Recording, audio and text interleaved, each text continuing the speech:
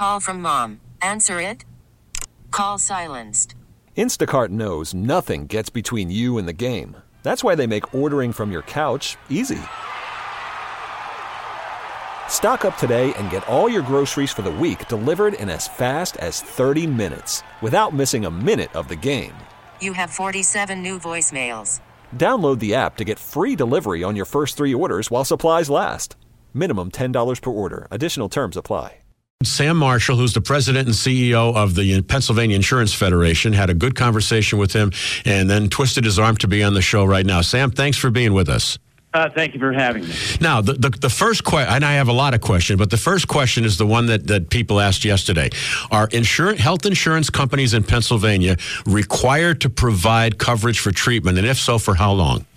Yes, we are required. That's what is known in Pennsylvania as Act 6 of 1990, and it applies to both individual and group health insurance plans. It's 30 inpatient days and 60 outpatient days annually, and one can trade the inpatient for the outpatient days on a 2-for-1 basis.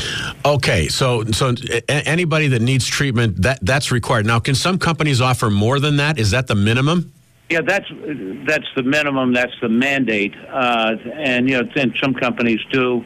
What your viewers should understand. That's the rule for insurance coverage, both individual and group. That's not necessarily the rule for government programs such as Medicaid, although I think Medicaid matches that. More important, it's not the rule for what are called self-insurance plans. Many large employers have self-insurance plans that are not subject to that law.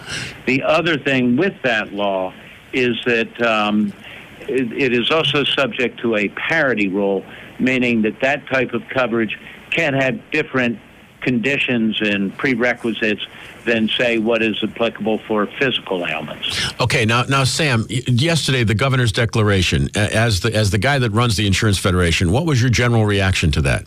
Our general reaction was a positive one. I mean, I appreciate the thought that it was overdue.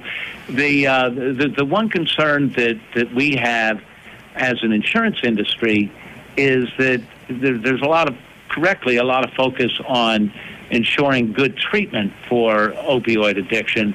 But we always feel that the best form of treatment is in prevention.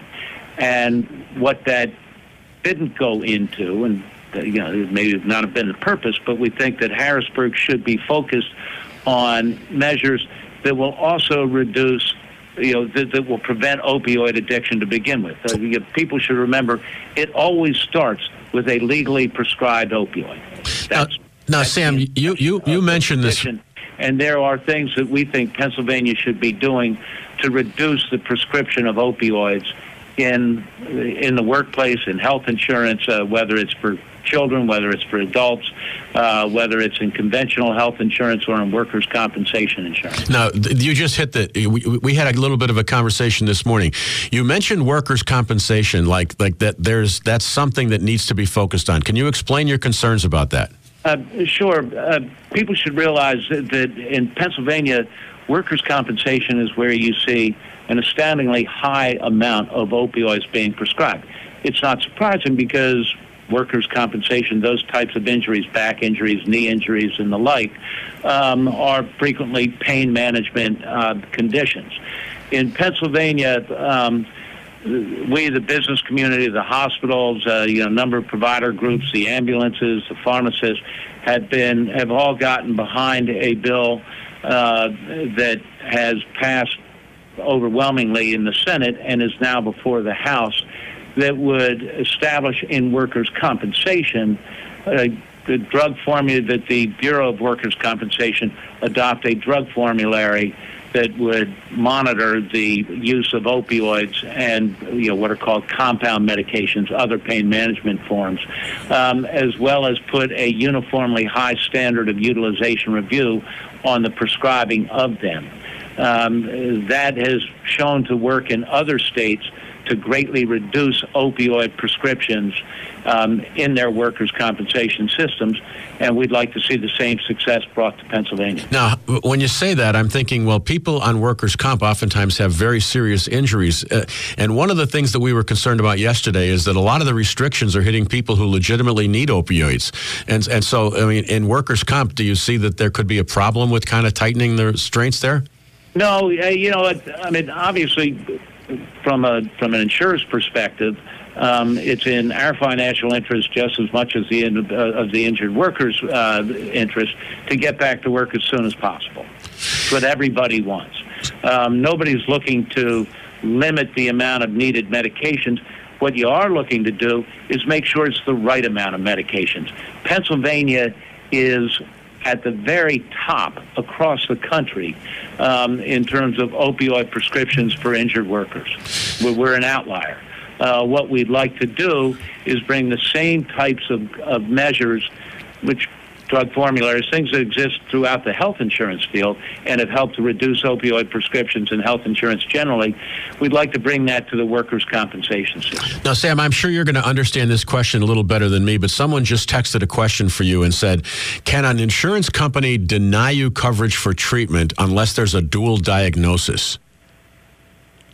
Don't know what they mean by I think I'm trying to read it here. Dual, like they're saying that being addicted to opioids is not enough. You also have to have a mental issue as well before you can get treatment.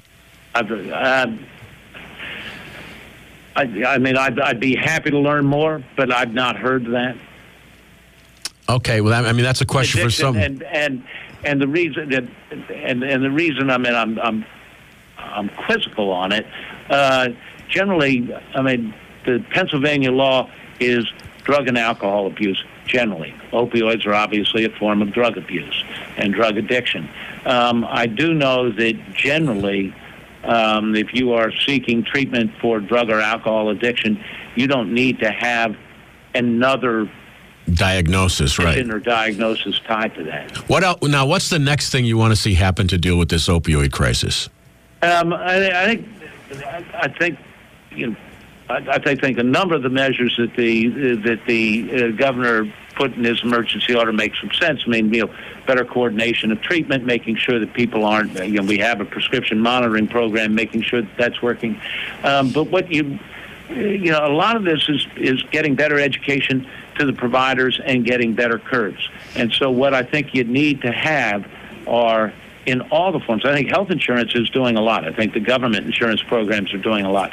The workers' compensation system is a glaring hole on it in terms of making sure that we have responsible drug formularies that prevent outliers and making sure that we have responsible review of that so that you don't have, and I think most of the provider community realizes that and is on board. That's why the Hospital Association, for instance, supports the reforms in the bill that's now before the House.